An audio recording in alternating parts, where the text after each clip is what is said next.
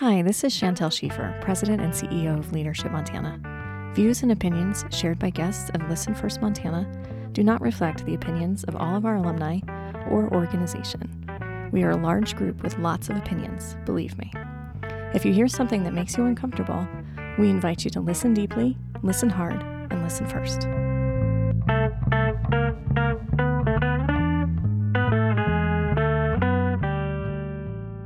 Hello, I'm Chantel Schiefer, and this is Listen First Montana. Today, we are in Billings, and our guest is Samuel Enemy Hunter. Samuel is an actor, an artist, an activist, a teacher, and a community leader. Samuel is an enrolled member of the Crow tribe and resides in Crow Nation. He is a traditional Two-Spirit person and a sun dancer.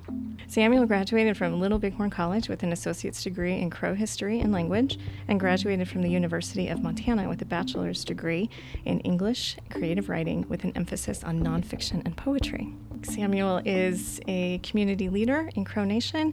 He works to teach Crow culture and traditions to youth and to people across Montana. Welcome, Samuel. Hello, thank you for having me. We're so excited to talk to you today. I'm very excited to be here. So I want to start by just asking you, how are you? Not the, hey, I'm fine, I'm good, but really, how are you? I am very balanced at this point in my life. And it took me 25 years to get to that point. And but just with being back home, with really taking a step back and looking at my life and my worth and my value, that really helped balance me spiritually, emotionally, mentally, physically. This is the best I have felt in 25 years since I was 18 years old. Wow. And honestly, a lot of it has to do with Leadership Montana. That really was, when I went through the flagship program, that was a really kind of hard time in my life. And it was a wake-up call. And even just being in the program, I was like, okay, how did I get to this program?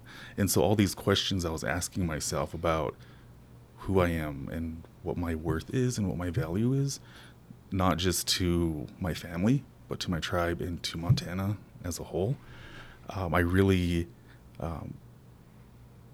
helped me out.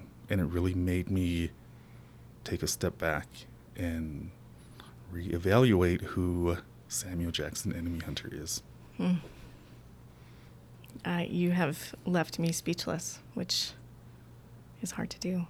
I actually wanted to have part of this conversation kind of about how Leadership Montana has impacted your growth, and, you know, going back to October 2019 or 2018, excuse me, and we're in Butte, and I know that you're asking yourself, why am I here? Why am I in this room? Yeah. And you struggled being in that room, and we sat down at the Park and Main Cafe in Butte, Montana for a couple hours, and we talked it through. And then I left, went back to the classroom, and soon after that, you walked in, and we were off to the races. Yep. And even now, when I think about that time and that breakfast that we had, I still get really emotional, because that was a turning point in my life. Was, okay, do I continue with this? It's going to be hard. Or am I going to walk away from this amazing opportunity and go back to doubting myself and my leadership and really self-medicating myself, I guess, is what I would have went back to. And I really saw that you cared. And not just you, but the class, my classmates, and Leadership Montana. But it was sitting there for those couple hours and truly being with somebody who saw something in me that I have not seen in so long. And I was a mess. I was crying. Even after we left, it takes a lot for me to cry because I'm a big, tough Indian man. But I walked around Butte, downtown, uptown, I guess, and just cried. I didn't care who saw me. I was just like, okay, what am I doing? Why am I walking away from this? And as you know, and as my classmates know, through the entire time, it was a struggle for me to even stay in the class. Yeah. And I've had some amazing conversations with some of my classmates about that. And yeah, that was a very awesome program to go through. So I want to come back to that because one of my questions for you is going to be, what keeps you showing up? So we're going to pause. We're going to put a pin in that and come back to that. Who is Samuel today? You said you feel grounded, you feel balanced. Mm-hmm. Tell me more. So I am a Bada person in the Apsáalooke Nation, and Bada is a very there really isn't an English translation to that, but the term Two-Spirit is the westernized term, and in my language, what that means is a person who has the spirit of a man and the spirit of a woman within their body. And you know, in today's society, we're kind of clumped in with the LGBT community, but that's not who we are. In our history and in our tribe and in our culture, we are educators, we're caregivers, we're medicine people, we're counselors, we're listeners. You know, we're all around. Each Bada person today on the reservation and in the tribe has a very specific role, and it's those specific roles that we have. So today, for who I am, who Dakottuk Dash is a caregiver, is a leader, is a medicine carrier. And so that's kind of where, going back to my roots, and really bringing that back and bringing it out. Not really, I mean, it really has made a change for myself, but it also has started to make a change in my family and in my community, because there was that piece missing for quite a while after I left the reservation, and being back for about 4 years now. I'm starting to see a change in my family and with my nieces and nephews that I'm helping raise, and just the community itself. Let's talk about community, and especially in this time with the pandemic, with COVID. What's happening in Crow Nation, and how are you addressing it? That one is tough, because we are a sovereign nation, and we are run by our tribal leaders. And when the pandemic first started, the reservation was shut down because we are huge on tourism, with Bighorn Canyon, Bighorn River right there, with the Little Bighorn Battlefield right there on the reservation. The tourism on the reservation is huge because of those things. But when the pandemic hit, our chairman did shut down the reservation. But because there was such a backlash from fishermen and boaters, he opened up the reservation again, because there were checkpoints. There were people at the checkpoints turning these people around. You know, you are not a tribal member. You cannot be on the reservation. And these non-tribal members did write letters to the governor and to other political figures in Montana, and there was such pressure for the chairman to reopen the reservation that he did. And once that happened, the Crow Reservation became the hotspot of the pandemic in Montana. Bighorn County is a majority of the Crow Reservation. And when you look at the numbers of cases and deaths, it's all Bighorn County. That's the largest number. Mm-hmm. And that was, again, brought in by non-tribal members. And so the tribe really had to switch gears and got funding to take care of people on the reservation. If you were exposed, you had to self-quarantine for 2 weeks. If you did test positive, you had to quarantine at home for 2 weeks. And it took a lot of effort from the tribe and individuals to make sure that these families were taken care of. And on the reservation, anybody who tested positive for COVID were treated like an outcast by the community that they were in. And so that was really tough because these families were being harassed, and it was a really bad time at the peak of the pandemic. Things are starting to slow down now, but it was pretty tough. And so we really had to think of safety first, but also taking care of those families that could not leave their homes. And so we would take food, like drop food off at their door, boxes of food, boxes of disinfectant, toilet paper. We actually had toilet paper then. And so we really had to make sure that for 2 weeks, these families were taken care of. Mm-hmm. They were the first priority. And then we really had to make sure that elders and children were taken care of. Again, because in our tribe and in our culture, the elders are who we take care of because they are the ones who pass down our knowledge, and the children are the ones who are going to carry the knowledge moving forward. So in our culture, the elders and the children are very important, and they're the ones that we take care of the most.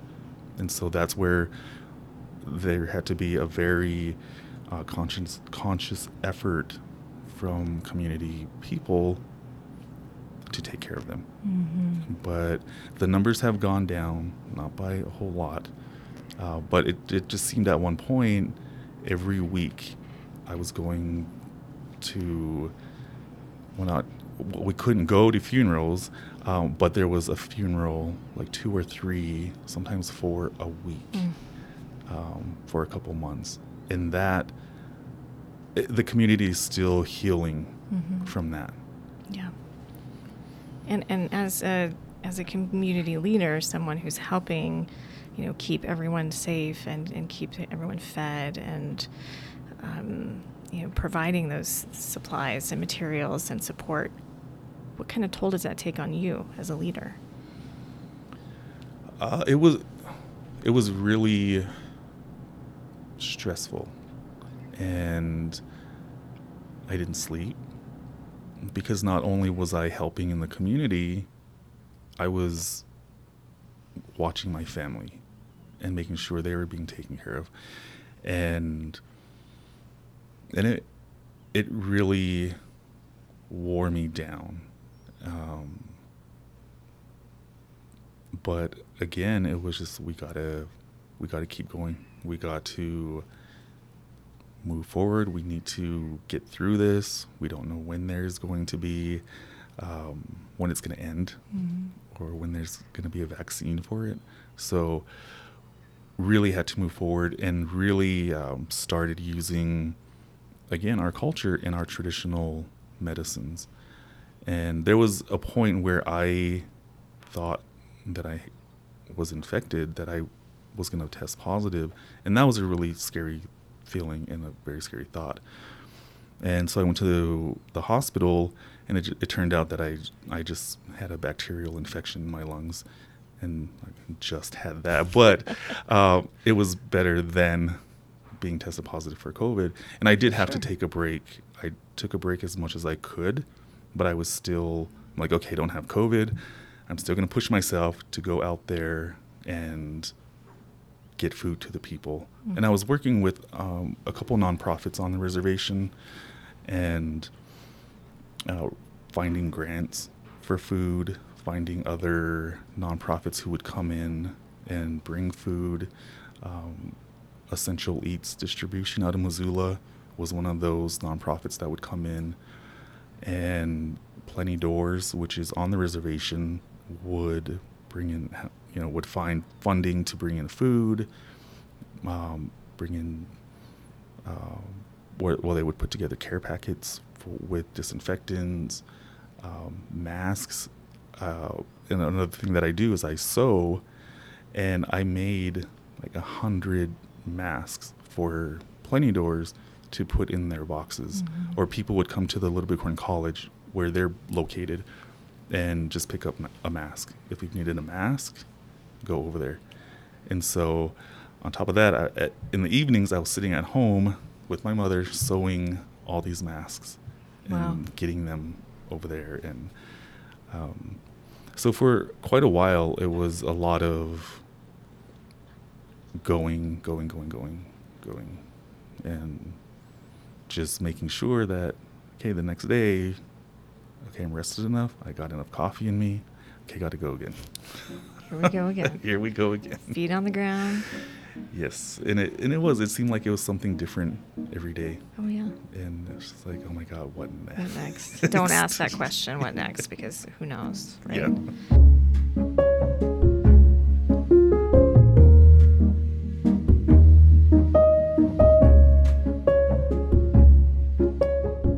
So let's talk about your art for a Okay. moment. We have in front of us here a traditional talking stick that you made for Leadership Montana. You are an artist. You're a beater. You are a sewer. Tell us more. And so I had learned to do that from my great-grandmother when I was pretty young. I was, I believe, 10 years old when I first started doing beadwork, and it was just watching her. And my great-grandmother was very well known as a crow artisan herself, and she had collectors all over the world. And she grew up in a time where they just had art that they would sell. And at that time, in the early 1900s, when she learned, it was pretty, like, they didn't have the materials that we have now. And so just looking at her stuff and the things that she has in the Smithsonian, like, how in the world did she do this? How in the world did those elders and those artists at that time do that? And, just even now, I have it easy. Like, I can just go down to a store, go online and order what I need. But, that, I don't know how they did it. But she was the one who really taught me. And if I was serious about it, she really was like, okay, this is the way to do it. So everything that I do is very specific to what she had taught me. And that's something that I've carried on this entire time. And this past summer, I did an artist residency at the Crazy Horse Memorial in South Dakota. It was virtual, but I had done an artist residency 2 years ago there, the summer of 2018, and I had reapplied to do it again. You can apply every 2 years. So I had applied for summer of 2020, and they're like, oh no, we started this new program. We don't want you to do the residency. You've already done that. We have a new program, and it's called the Living Treasures program. And you're a living treasure in beadwork. And that made me laugh. I was like, what? okay, no, I don't want to do that. And so it took a lot of conversation with my friend out there, the director of that program. Like he called me and he was like, okay, why don't you think you're a living treasure? And I'm like, I'm not, I really don't feel like I'm to that point yet in my life. Because I was thinking of my great grandmother, who at that time when she was teaching me, she was in her 70s. And I was just like, I'm not that old yet. I really don't feel like I'm a living treasure yet. And, he was like, okay, let's talk about your beadwork. And he was like, and how the rundown is going to be is every day you're going to, he was like, it's for 7 days. You have an hour to teach beadwork. And, okay, what are you going to teach the first day? And so he really just started talking to me about beadwork and the different styles. And so I was like, okay, I'll teach peyote stitch on this day. I'll do brick stitch on this day. I'll do loom. And he was like, I don't know anybody else who can name off all of these types of beadwork to do and teach them. He was like, I've been doing this for a long time. And for you, just at the top of your head to say, okay, I'm doing this. He was like, why do you not think you're a living treasure? And he was like, people need to know this and people need to learn from you. And he was like, I am not going to take no for an answer. And he was like, you think about why you don't think you're a living treasure and get back to me. And I did. And I was like, what? Okay. And I just started talking to some other people who do beadwork and who are very well known in the community and the beadwork community in the US and Canada. And they're like, no, I learned a lot from you just by looking at your stuff or messaging you. And that was something that I didn't really realize that I was doing. It was just I was answering people's questions or, showing them where to go to get stuff or finish their projects or what have you. And so I was like, oh. And all of them were like, no, you need to do that program. You are a living treasure. You need to do that program. So we're hearing you tell that story and thinking that you're not a living treasure, and then realizing, well, maybe I do deserve that title, that recognition. Makes me think about when you realized that you did belong in Leadership Montana and you did belong in that room. And that was, the second of 8 sessions, 7 sessions. And you kept showing up, and you kept showing up, and you kept showing up, and you still show up. You come to alumni events, you participate in alumni events, you're here with us today, you keep showing up. And first of all, I'm super grateful for that. Thank you for always saying yes. Like today, you sat down and said, what am I doing here? What are we doing? Yeah. Didn't even know what we were doing. And so my question for you is, especially, when you, let me back up, when we're in the state of the world that we're in right now, and our society is reckoning with race in such a massive scale, and you find yourself often being one of a few people who look like you in a room, and you keep showing up. Tell me what that means to you. If I don't show up, who else is going to show up? That is what I go back to is, as a Native person in Montana doing this work with nonprofits that are run by non-Native people, who is going to show up and actually go to that nonprofit, or even how to approach them and say, we need help? And Crow people are very proud people. They really don't ask for help. Like, we take care of ourselves. But that group and that handful of Crow people that go out to the nonprofits, we're the ones who are like, okay, I am going to put my pride aside and ask for help. And I think you know that from Leadership Montana, it was tough for me to even ask for any kind of help. Mm-hmm. And there were times, I don't know if you know this or if I even told you, I know I told some classmates, but there were times where I was too proud to ask for a room, that if one of my friends wasn't in one of the towns we were at, I slept in my car. I would put the seat back and sleep in my car because I was too proud to ask you or Leadership Montana, I need a room tonight. And of course, all my classmates I told are ready to hit me. They're like, you could have stayed with me, or I would have got your room, or, but that was something that, again, I really had to get out of that mindset and really say, okay, I need help.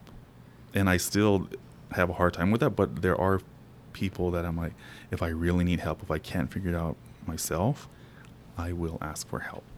And that's where it is. And you have a whole tribe in Montana that has that mentality of, we are not going to take help from white people and these nonprofits who really don't give a shit about us. They want it for their numbers. They want to use us for our numbers. They want to give themselves a pat on the back.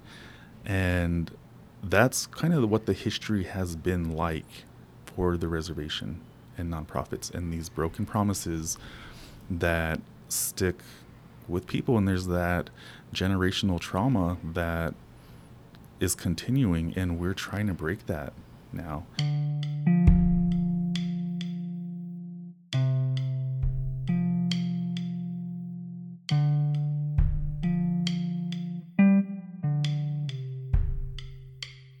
What are some ways you think that we can address this in Montana, these racial divides, and how can we, what can we do? You have a magic wand. Here's a pen. This is now a magic wand. You can fix racism in Montana. What does that look like? That looks like the native and non-native people working together to create a better Montana.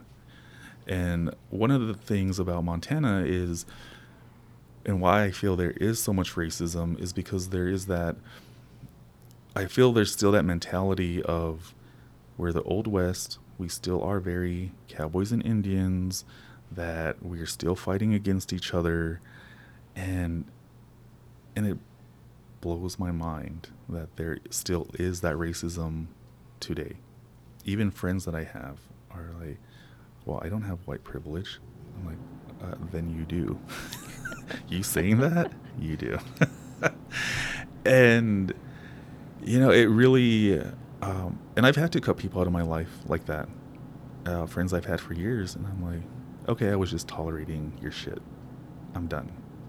Because, yeah, you're my friend, but you're racist against my family and my people and other people, other tribes, and and kind of realizing that. And the other thing that really bothers me, I heard it in a political campaign on the way here today, and I think, and I've called people out on this at alumni events, is when they say, well, I'm a 5th generation Montanan, and that's what that guy was basing his campaign on.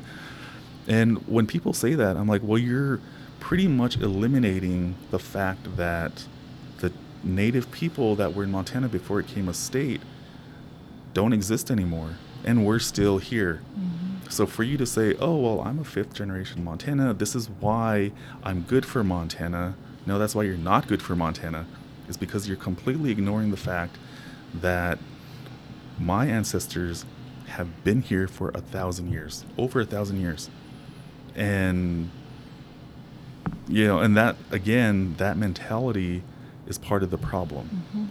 But when you address that, it's like, well, just go back to your reservation then. That's where you belong. And I've been told that. And I'm like, no, you're not going to keep me on the reservation. There's so many opportunities for education of non-native people about the challenges and opportunities of our native cultures. Do you think that it is a lack of understanding about sovereign nations and about culture that kind of blocks us from building those bridges? Probably, because each sovereign nation in Montana has their own laws and constitution. that we abide by, and it only pertains to enrolled members. And so that's what that's what we grew up with. And it probably is the lack of understanding or education. But again, where do we start with that? It's supposed to be taught in schools. It's in the Montana Constitution that is supposed to, like, Montana Indian history is supposed to be taught in the schools. Indian education for all. Yep. And that is one thing that is not being taught. It's not in the curriculums. There's Native American Week in November. You do that. You teach everything that's not about Montana Native. See? And, because we're all the same. But, and then that school gets their check mark. Okay, they taught that curriculum, or they taught Indian education for all in November. But it actually should be in the curriculum. These kids should be learning. And it blew my mind when I was teaching 4th grade this past year in Lodgegrass. Even on a reservation school, it wasn't being taught. And so I created my own curriculum. I went to the principal. I'm like, I'm changing my curriculum. I'm adding Crow history in there, Crow language, art, and music. None of that was in the curriculum for 4th graders. And she was like, okay. And you have the background to do that, right? And I have the background to do that, with yeah. your degrees. And so my class, we had fun. Like, I never thought I would teach 4th graders. I was a substitute teacher for the high school, and I was like, I will not go to the elementary or junior high. But again, they could not keep a substitute in the 4th grade class. So I got offered a job to take over that class. And I was like, oh, I really don't. That first morning, I was like, what did I do?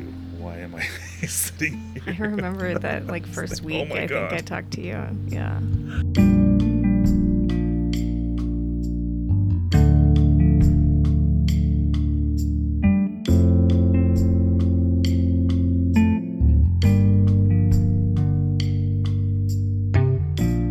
So I have this picture of Samuel. He is standing on the steps of the United States Supreme Court in traditional regalia.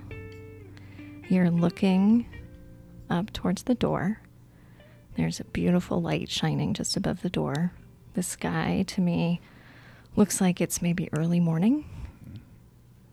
What are you thinking about in this moment? I was thinking, okay, we're here. We are, as a Crow person, standing there yet again in front of the Supreme Court. This is not the first time that the Crow tribe has been to the Supreme Court. And we've always been ruled against. And so this case, again, was we were very unsure, and it was the Herrera versus Wyoming hunting case. And again, that went all the way back to our treaty rights with the United States government.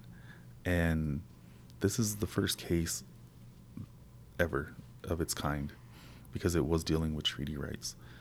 And just standing there, and again, this, even getting to the point of the Supreme Court, I cannot even imagine what Clavin Herrera was going through in those 5 years that it took to get to that point, because I was new to this case. I was only a part of it for 6 months before we got to the Supreme Court.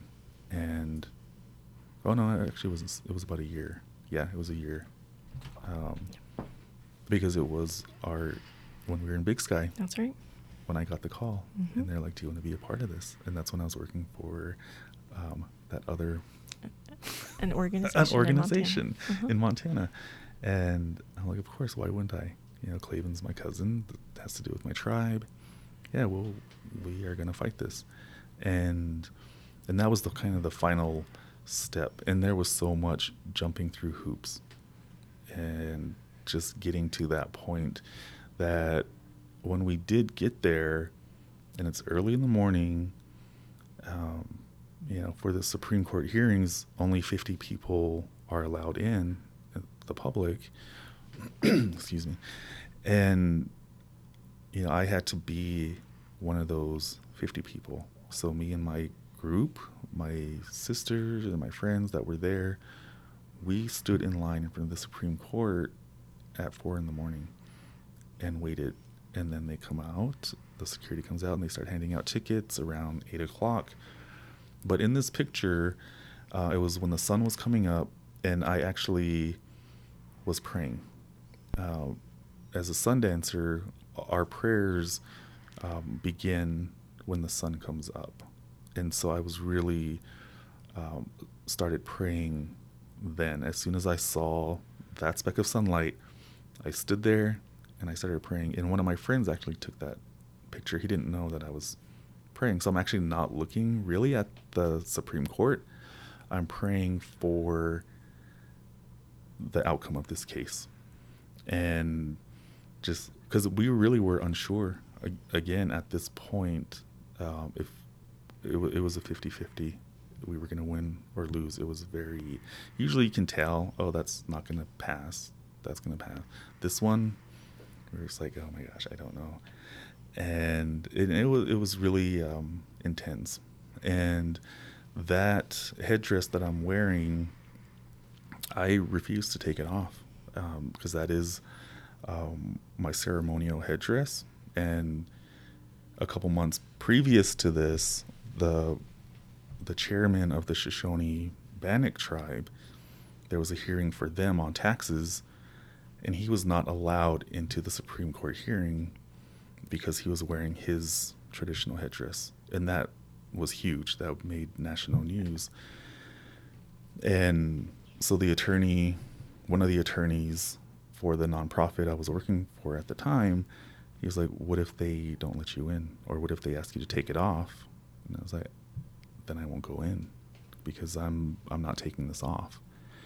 And so there were so many checkpoints in security. We went through one to the next, and they're like, oh my God, okay, it's going to be this next one. And so we were all kind of betting on, okay, at what point are they going to ask me to take it off?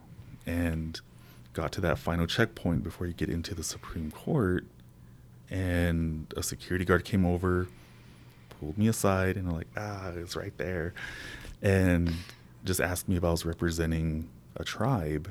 I said, I'm representing the Crow tribe. That's my tribe. This is our hearing. And he's like, are you the chairman of the tribe? I'm like, no, I'm not. I'm a spiritual leader. And he was like, okay. And took my ticket and let me in. And we were sitting there, and in the Supreme Court room, there's security, Secret Service all around. Even when we sat down, we were still thinking, okay, they're going to escort me out and have me leave. And that never did happen. And so with that headdress that I'm wearing, I'm the first person who's ever worn a headdress in the Supreme Court, because it's not allowed for any type of culture to wear any, I guess, headgear or anything that would give favor to the judges. And so that was a big thing. That was a whole nother article in itself. So when Clavin and I came out of the courtroom, again, they thought I was the tribal chairman. I'm like, I'm not. I'm just here with him. And a news reporter asked me if I wore that in there, and I did. So he pulled me aside and was taking pictures and interviewing me about it. And he was like, that's never happened before. I was like, I don't think it has. And so we did our own research on it, and it's never happened before. That is progress. I was like, right? What? Does that affirm to you that you're a living treasure? Yes. and we did win that case. And again, after both sides argue the case, that's it. And then it's another waiting game. Mm-hmm. And we found out 4 months later that the Supreme Court voted in favor. We we won by one vote. It was very split. And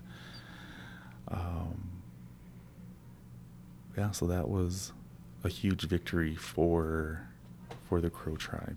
And set a precedent, right? And it on did. treaties. Yes, it Has did. it been tested again since then? I know it's only been about a year. But Not yet, because there's a whole nother process. And so all these other tribes are starting to work on that, and they're going back to treaties. And so it really did start something. I have one more question before we go into rapid fire. Last year at the Confluence, our annual leadership conference in Bozeman, you took a few of us up to the front of the room and adopted us Yes. into your family. You're my brother. Yes, you are my sister. And you gave me a name that you said you would explain to me at some point. I'm Okay. hoping you'll explain it to me now. I'll remind you what the name is. Keeper of the Sacred Light. Yep. And I remember that. And yeah, and Keeper of the Sacred Light. And so where that came from, and so in my tribe, we are, again, very role specific. You have to carry the right to do certain things, and naming people and adopting people into our families and into the tribe is a right that has to be passed on to us. And my father passed that down to me before he passed away in 2012. And I'm not the oldest by all means out of his 21 children. I'm like right in the middle. And but I was his caregiver for 2 years, and he had dementia. And so there were times where he was of sound mind, and we would be talking about stuff, and he was like, I'm going to give this to you. And there always had to be somebody from our clan to confirm that or be present when those rights were passed down. And for Crow people, our original name is what we're given by the time we're one, not our government name. And like I said, my name is Dakatagdesh. There's no English translation for that. And so when you're given these rights to name people and adopt people into your family, that's a ceremony in itself. And so when we went to the Confluence, when I was going to the Confluence, I already knew that I was going to be adopting some people. I didn't know who specifically. And I had fasted, I had prayed about it, and the people who I called up that time were the ones who came to me in that dream. And each one had a very specific name. And there's times it could be 4 names, and that individual can pick one. But each of you had your own specific name. And with yours, Keeper of the Sacred Light it comes from the Sweat Lodge. And in that dream, and at the time I was trying to figure out, I knew what the name was, but I was like, okay, where am I at? Is that the sun I see? Is that a star? Because all of these are very sacred to Crow people. And I realized that it was the burning embers of a sweat lodge. And so we get the sweat rocks, and that's where it's completely dark. But there's just those burning embers in that pit. And when we're in there, and that's one of our most sacred places. And it's that light in there that when we're in there praying and the water is poured on that light, you dump water in it, it's almost like a sauna in there, but 100 times more intense. But as much as you pour that water on those rocks, there's still that light. And that's kind of what, with you being that sacred light for everything that you do, not just for Leadership Montana or for your family or Montana. You haven't even met your Crow family yet. I don't know how, what, I'm excited to see what you bring when you meet our family. But Chantel carries a lot. You do a lot. And and as much as everything that's put on you, everything that comes to you in your life, you're still that burning ember. You're still that sacred light that keeps coming back, and that that makes things happen. See, I need to listen to that every day. Samuel, thank you. That was so amazing.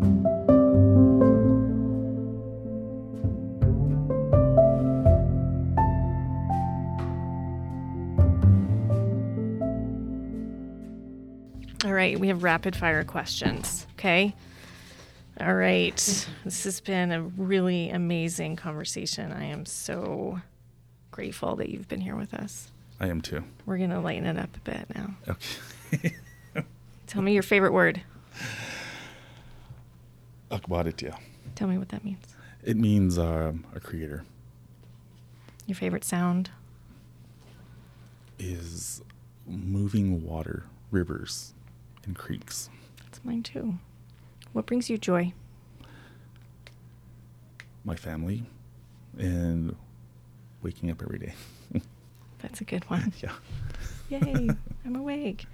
Who's your hero? Oh my gosh. Heroes, my ancestors, people that have passed and made the way for me. Mm. If you could live anywhere, where would it be? I think I'm there right now. I'm pretty sure I'm there right now. Good. Your proudest accomplishment? Oh my gosh.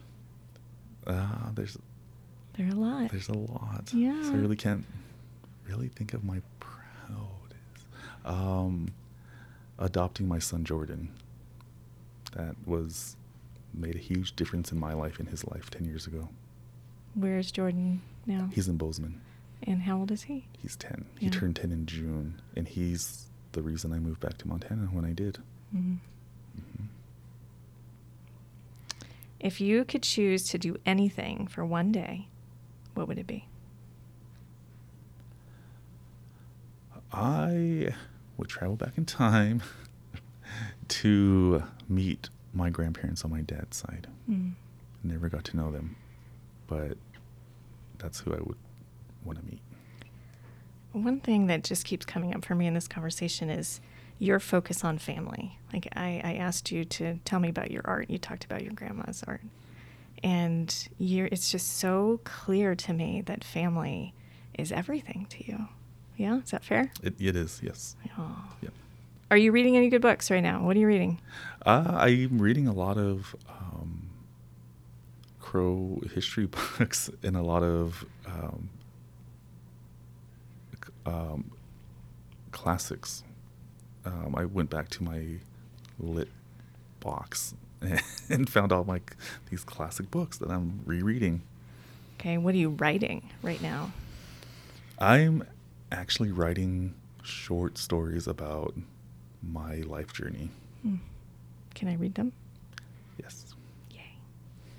Favorite movie? Two Eyes that I was just in. Samuel the actor. Yes. Two Eyes. Bringing it to Montana, right? We're going to have premieres here? We are working on bringing a premiere to Montana. Wonderful. And you know that I'm helping with that, right? Yes. I'm on your list. Okay. Yes. Now I'm going to say just a couple of words, and you tell me the first thing that comes to your head. Okay. Progress. Montana. 2020. Pandemic.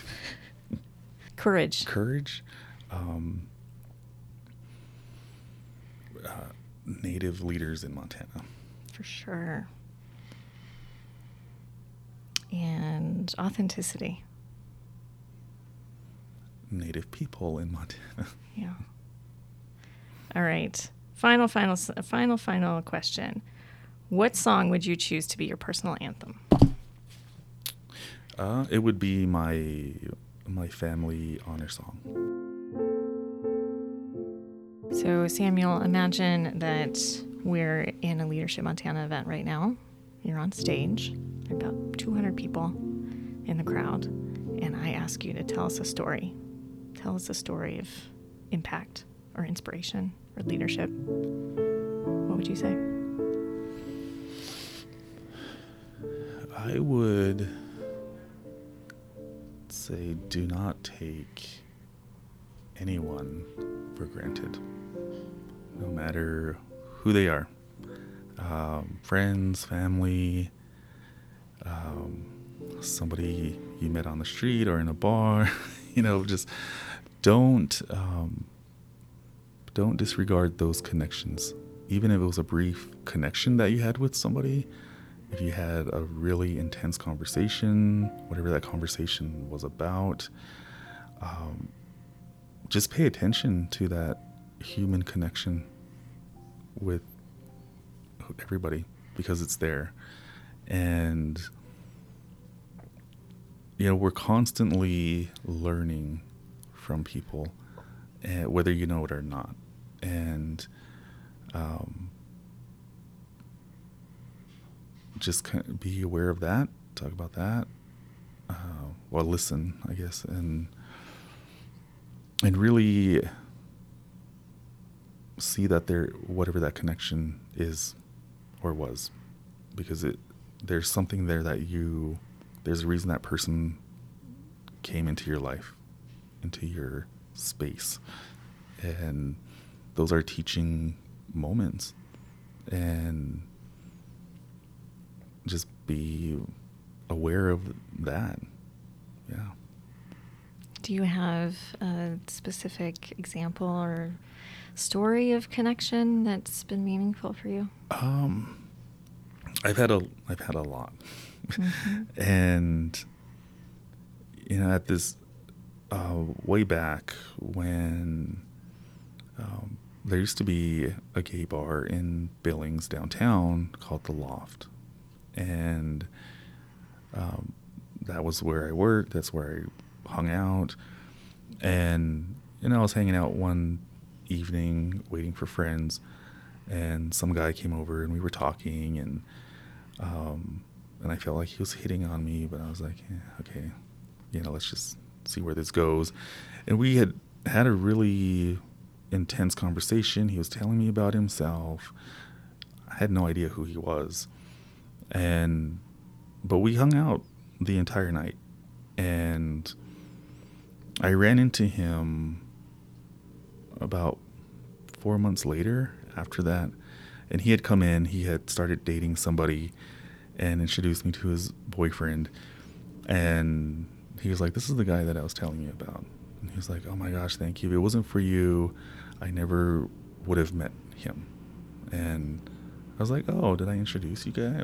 He was like, no. He said, that night that I met you and we were talking and we hung out all night, he said I had just come out to my family and they disowned me and they kicked me out of the house. And he was like, I had nowhere to go. And he said, I found out there was a gay bar downtown, so I came down here. You're the first person I saw and started talking to. And he said, after I left, or after he left the bar, he went and got a hotel room, and his intention that night was to take his own life because he had nobody at that point. And that was very, and is still very real in the LGBT community. And he said, I knew there was one person who cared. And he said, your conversation that we had and everything, I had no idea. Like, I just thought we were two guys hanging out and talking. Mm-hmm. I had no idea this guy was wanting to take his own life earlier that night. And when I met him again, couple months later, he was happy. He had his own place. He had a boyfriend. They were getting ready to leave Montana. And I don't know whatever happened to him. He and his boyfriend left Montana. But yeah, that was one of those times where I was like, oh my God, what if I had never met him? Mm-hmm. And what if I had never, sat there and listened to him or even talked with him? And we did. We just talked about, I don't even know what, just two people hanging out Mm-hmm. that I had never met before. You never know when you're going to impact someone's life so profoundly. No. And so that was one of those moments where I was like, oh my God, I am glad I was there at that point for that complete stranger. Samuel Enemy Hunter, living treasure. Thank you for Thank being you. with us today. Yeah, it's been an honor. Love you, brother. I love you too, sister.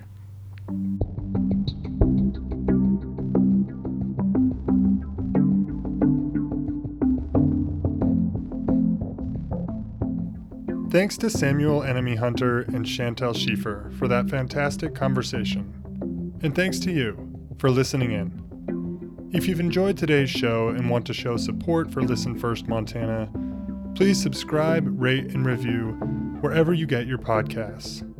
Those small steps can really help us connect these stories to more listeners.